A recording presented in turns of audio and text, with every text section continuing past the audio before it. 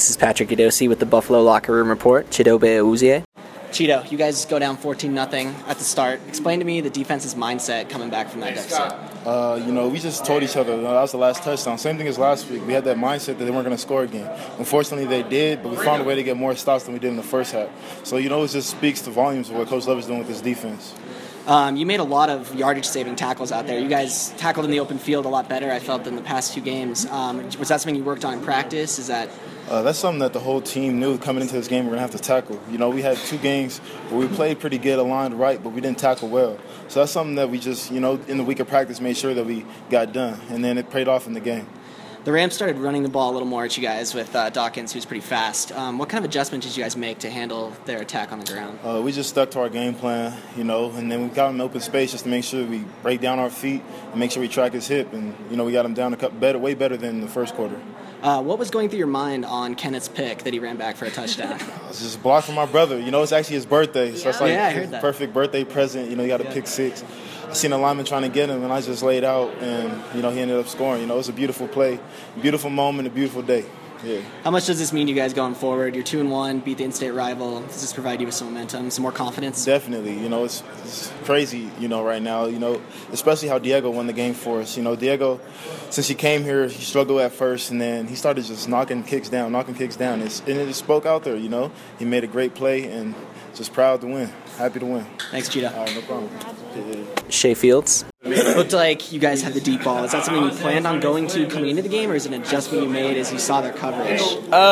Kind of both. Every team wants to take shots, but we seen something that they started bracketing Nelson, so everybody else had to win their matchups one-on-one. So that's what we did. Did you guys make any adjustments once Cepho, the passing game, started to find its rhythm after that slow start? Yeah, we kind of seen that they were bracketing Nelson.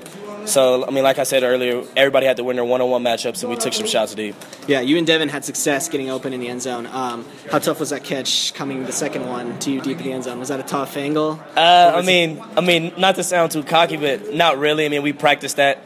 Look over the head, catch it. It's just one of those things that we practice. Sure. You were, kind of expected to be the deep threat on this passing attack. Hadn't really come to fruition in the first couple games.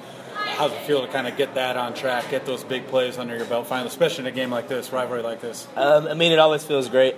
Just every play that you can get to go deep and then just make a play. It just feels great. Was it more part of the game plan, getting those big strikes downfield? One thing has been lacking in the first couple games. Obviously, you guys have been running the ball well, but trying to get those big strikes down the field, was that more, point of emphasis this week? Yeah, it was kind of point of emphasis last week. We kind of just carried it over to this week, especially since everybody's seen the run game, so we kind of figured they were going to pack the box and go cover one. So we knew that we were going to take some shots this game. That's what we did. Did you see different defenses those first couple weeks than maybe late last year? Were teams geared up for that passing attack? Is that a big reason why maybe the running game was getting off to as good a start as it did? Yeah. Excuse me. Since we had a big passing game last year, everybody kind of keyed into the pass, and then we started running this year, and then they started keying that, so we have to switch it back up. Getting that touchdown in a game like this, it goes into overtime. Can you describe the feeling for both yourself and maybe in that locker room just now? Wonderful. You always want to beat your rivals. No credit lost to them, but they're a good team. We just felt we needed this W. Philip Lindsay.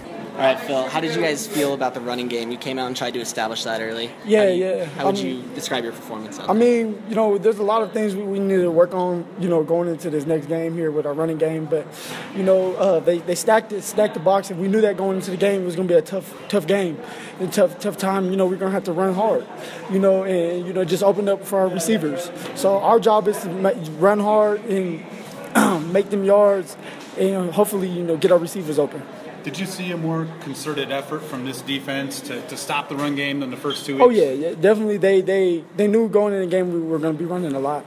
And so I feel like they were stacked the box and they were really keen on us and stuff with the run.